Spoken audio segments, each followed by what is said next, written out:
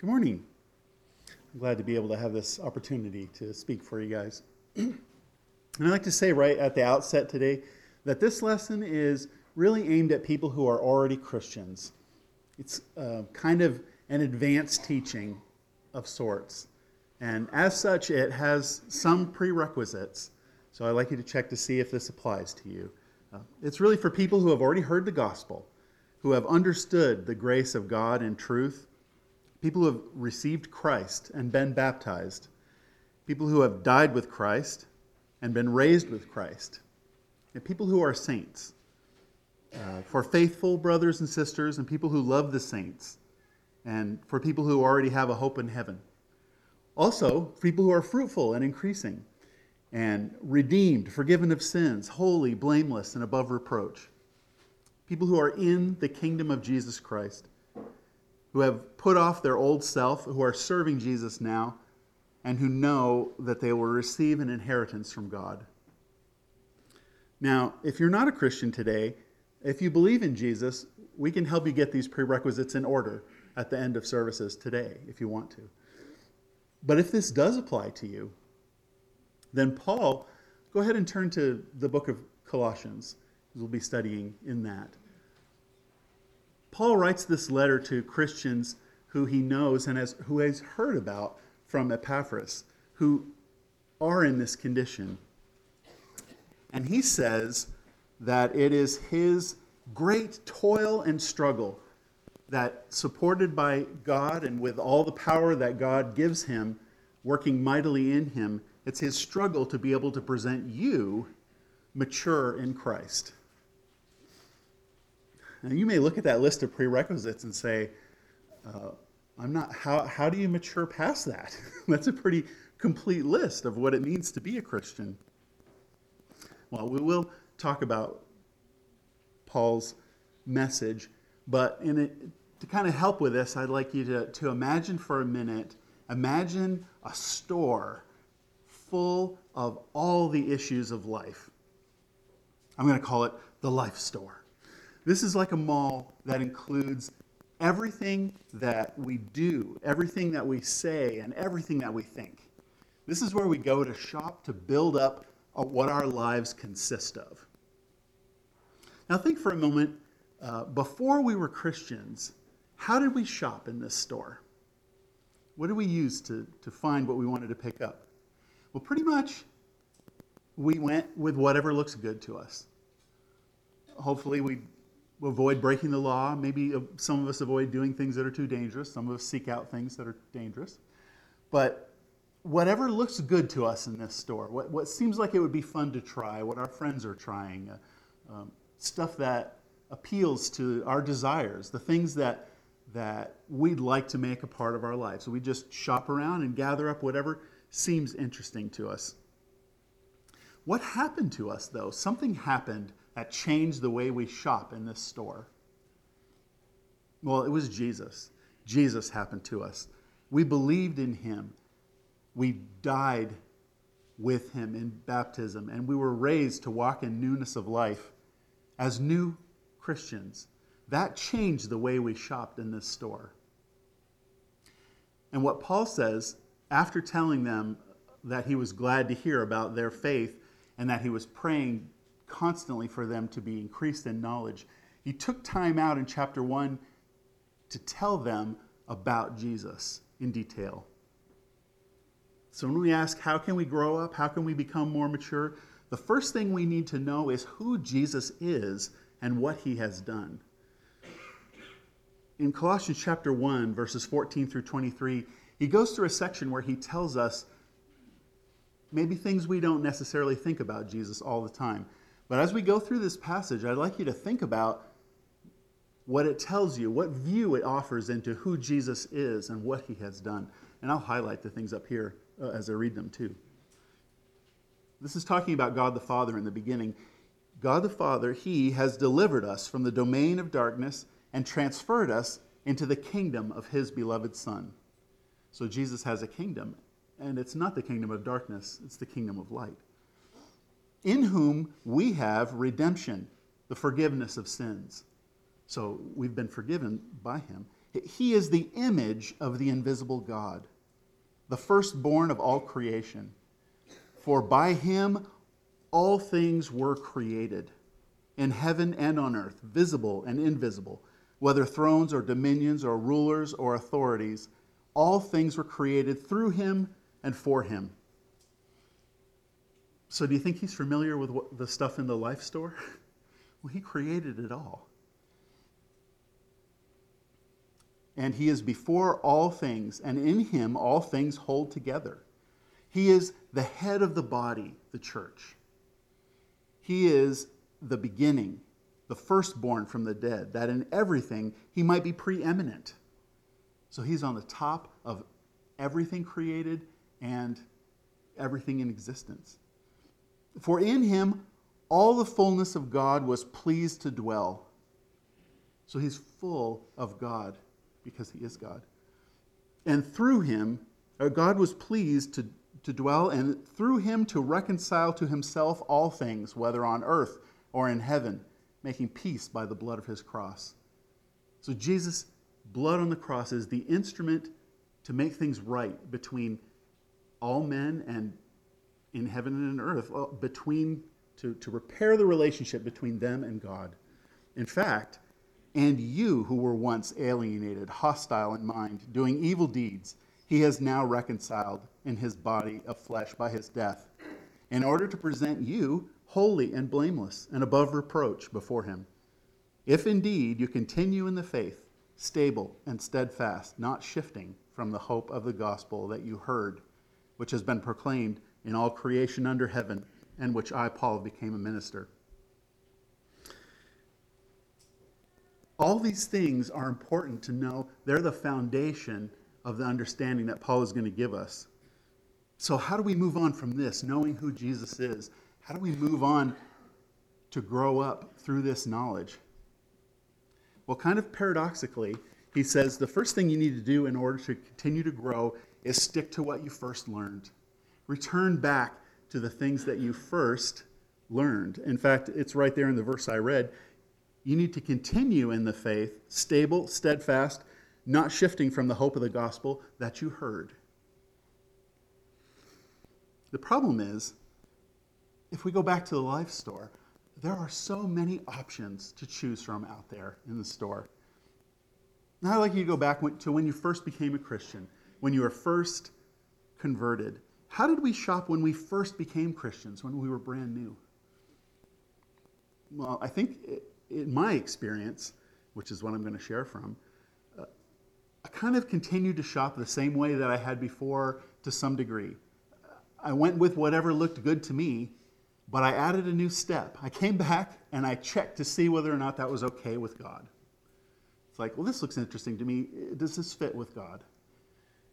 And then I was able to enjoy it, or I would set it aside. Well, there are several problems with that approach. And one of the problems is that we try to justify the things that we bring through our logic. And it kind of looks like this. God doesn't say no to this. He doesn't say not to do this. I can probably fit this in. This isn't directly a sin. And I don't think it's going to tempt me or cause me to sin or draw me away. So I think I can fit that in. The problem with that is, if it didn't come from God, the question is, how did we get to it? How did we pick that out of the life store? And likely we were drawn to it by our desires, by the things that we wanted. And another problem with that is that God rejects a lot of stuff. So when we first become a Christian, it can be kind of frustrating. It can be kind of like, thou shalt not enjoy stuff. When you become a Christian and bring it to God, he just says no to a whole bunch of things that you used to think was fun or interesting to you. And that can be discouraging.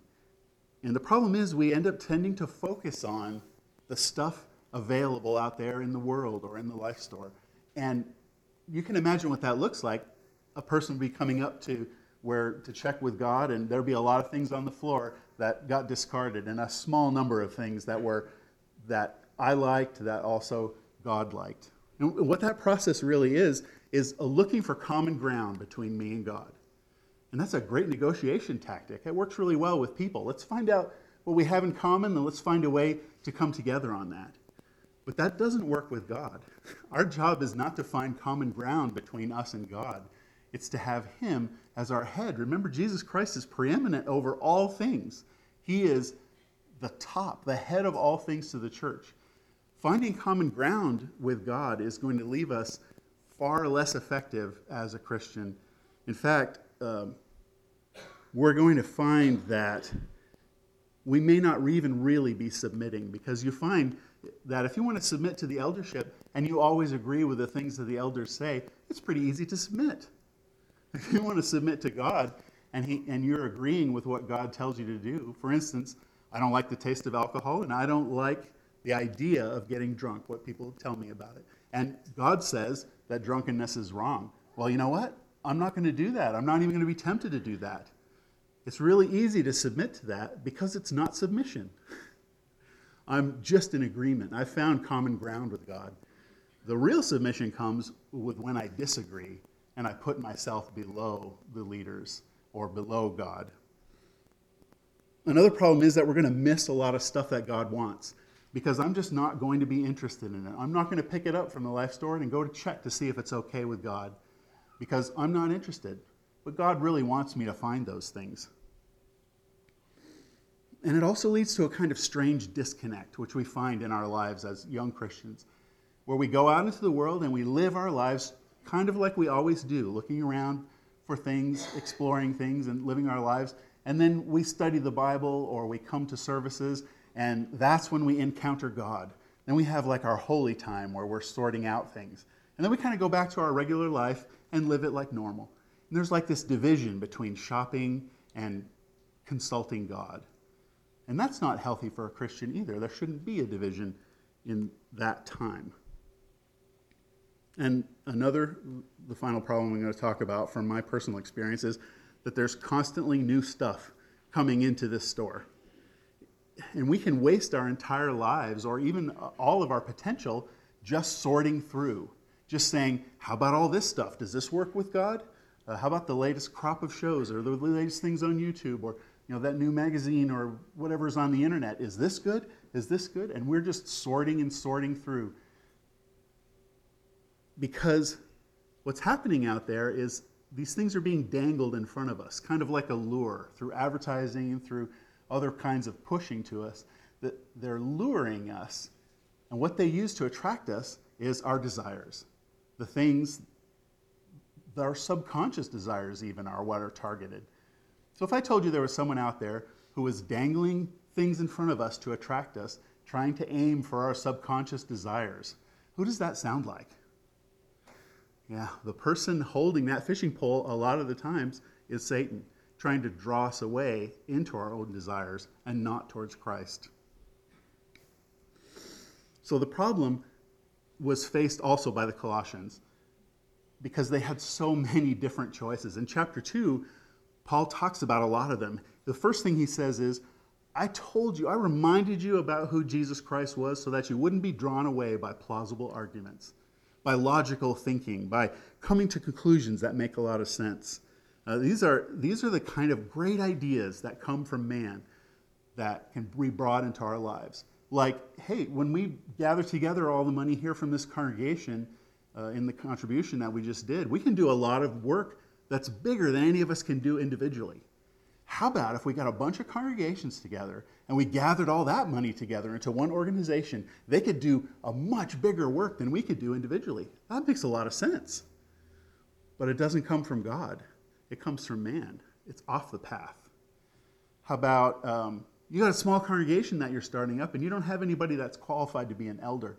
Well, we have a lot of great elders here. Why don't we just temporarily assume the eldership of that congregation while you get on your feet? That seems like a good idea. And it will keep you, so you're not without elders. That's a smart, plausible idea that comes from man's thinking, not from God. And what Paul says is, you need to follow Christ just as you received him. Don't be drawn away by those arguments or enticed by them. You need to be rooted and built up in what you learned initially. Be established in him instead. And then he says, He talks about philosophies. The people in Colossae were exposed to a lot of Oriental philosophies from one side and Greek philosophies from the other. A lot of human thinking is in the shape of philosophies, including denominations as we know them today. Like Methodists are caught up in following John Wesley's idea of how to be a Christian. Buddhists are a particular man's idea about how to become more enlightened. Well, some of those are great ideas. We could probably bring those into Christianity. Maybe transcendental meditation or a few things from New Age. The New Age movement could help us be more effective as Christians. He warns us against that kind of thinking. And there's just straight empty deceit, people trying to deceive us and draw us away from the path. Then there's the traditions of men. They're things that everybody has done for a long time or everybody is doing now. This just makes sense.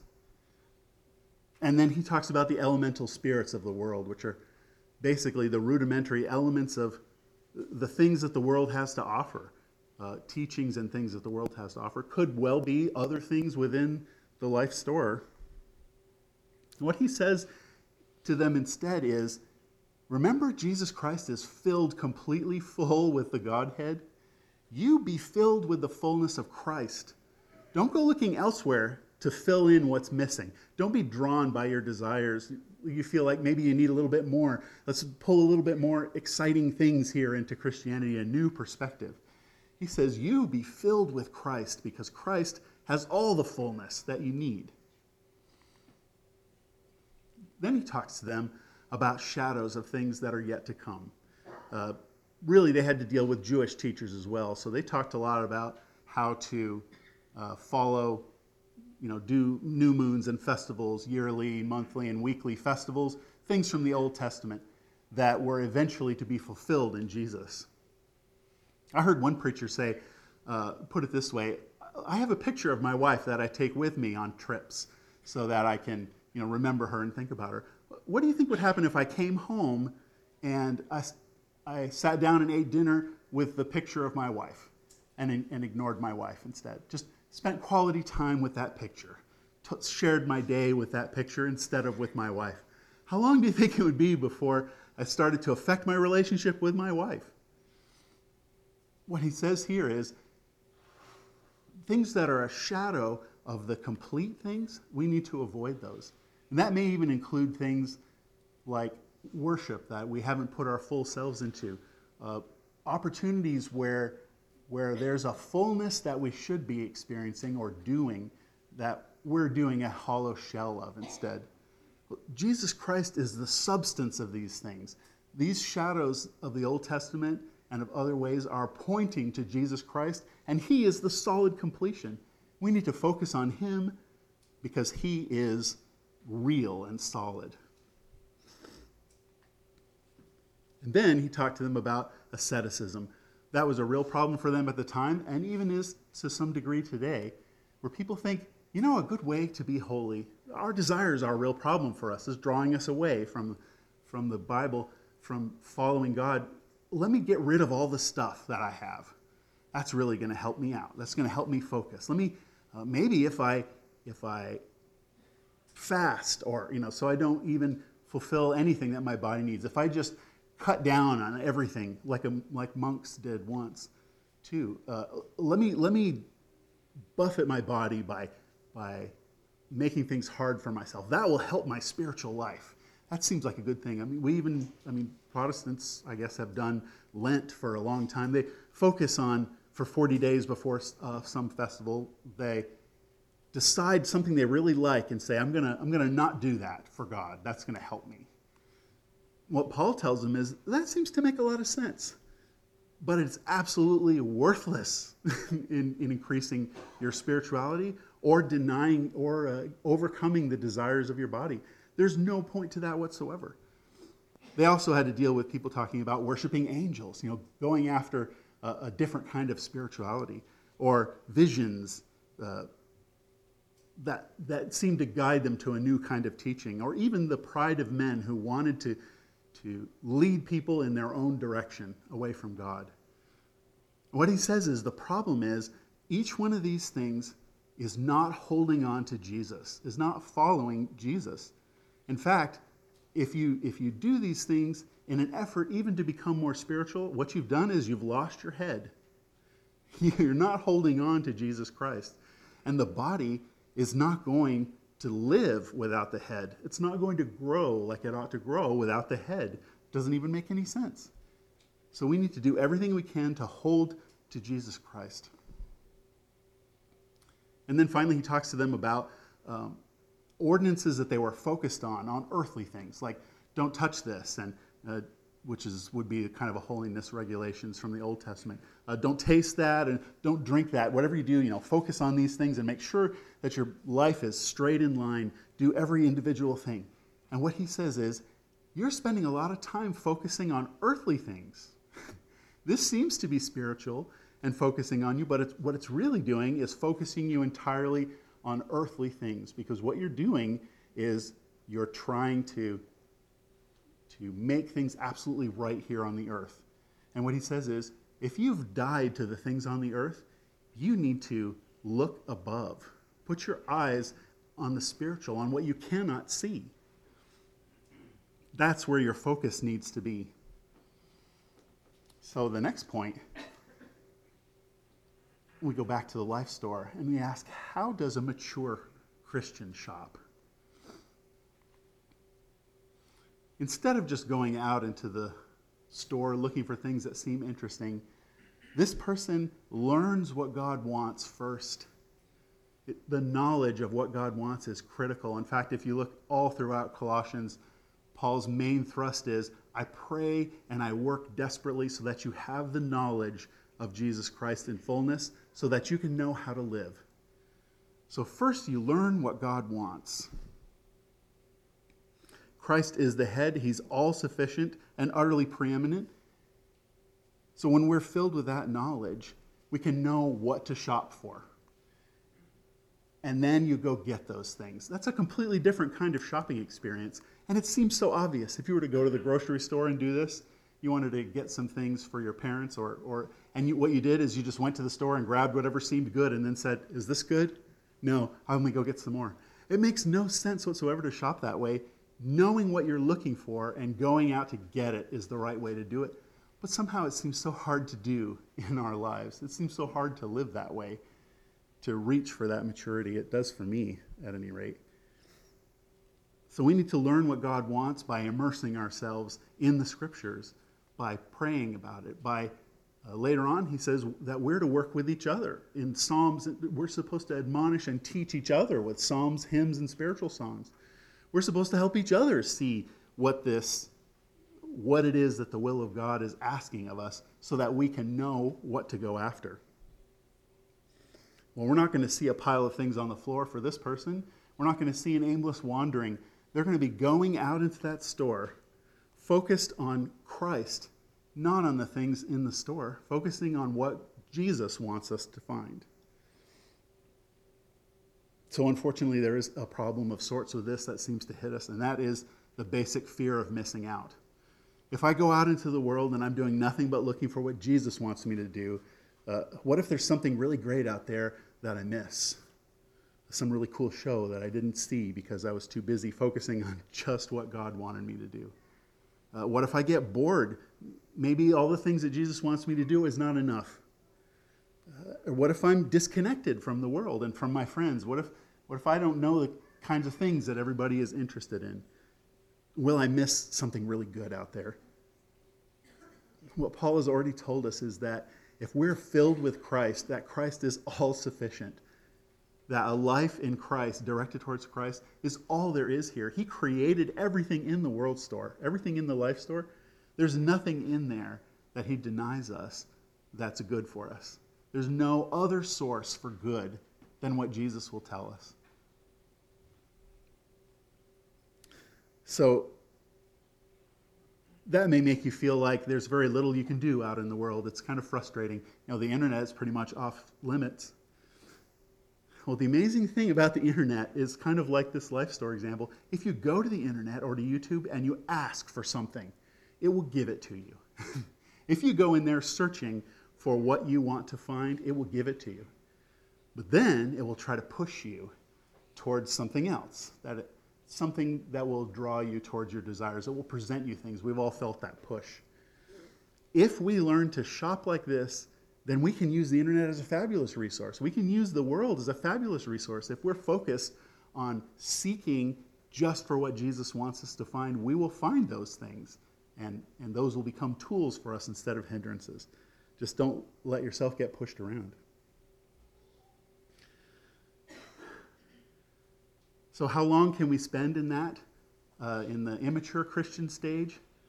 I can tell you from experience that it's a lot longer than I wish it was. It's something that I struggle with constantly. And the question is, how can we grow up knowing what we now know, what Paul has already covered here? Well, what he says is, now that we know this, now that we understand it, we need to put off the earthly things and embrace the spiritual things. He says, if you died with Christ, if you were buried with him in baptism, then stop focusing on earthly things. Put off the old desires and behavior, sexual immorality, impurity, passion, evil desire, covetousness, anger, wrath. There's a list of them in chapter 3. And what's great about, that's kind of a paradox in a way. He says, don't focus on earthly things, but here are some earthly things that you should do and you should focus on. How does that paradox bring us to what's right? Well, the amazing thing is, every physical activity, everything that he shows us here in chapter 3, he connects to a spiritual motivation. He says you should forgive one another. Because forgiving is good? No, because your Father in heaven has forgiven you. Each one of these things is targeted. It's an earthly living that's targeted to a spiritual motivation. So we can do these things, express our focus on God in our earthly life without being focused on the earthly. And then, when you came up out of the waters of baptism, if you were raised to walk in newness of life with Christ, then you need to put on some new things. Compassionate hearts and kindness and humility, bearing with one another, being patient, forgiving. Why should you forgive? Because God forgave you.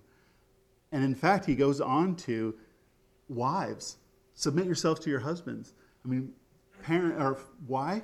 Because it's right in the Lord. Husbands, love your wives.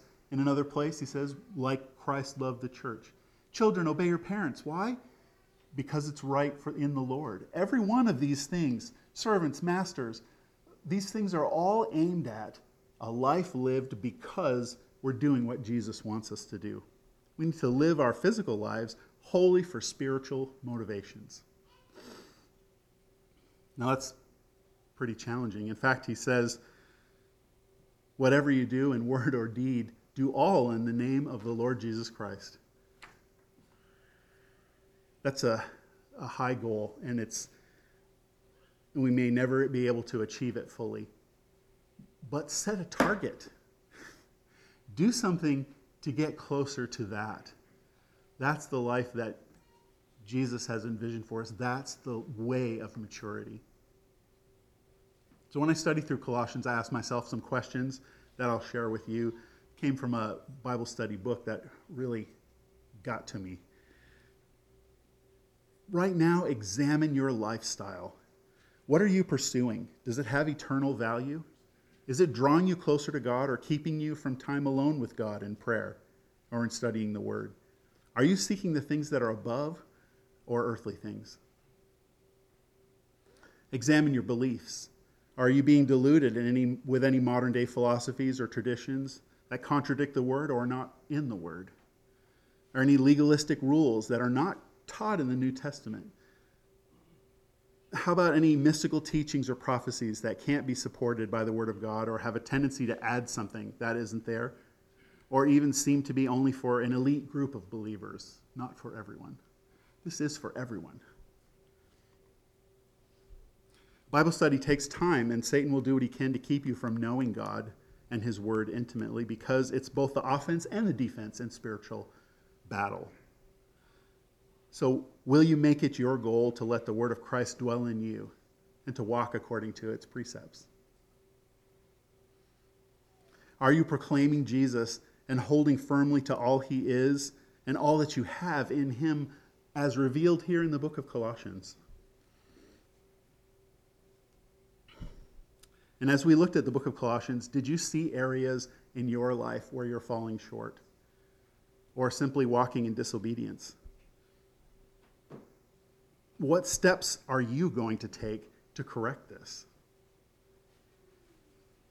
I certainly have seen that in my life, and I need your help to become better at this, to become more mature. And I hope that this was encouraging to you and that we can help each other in this way.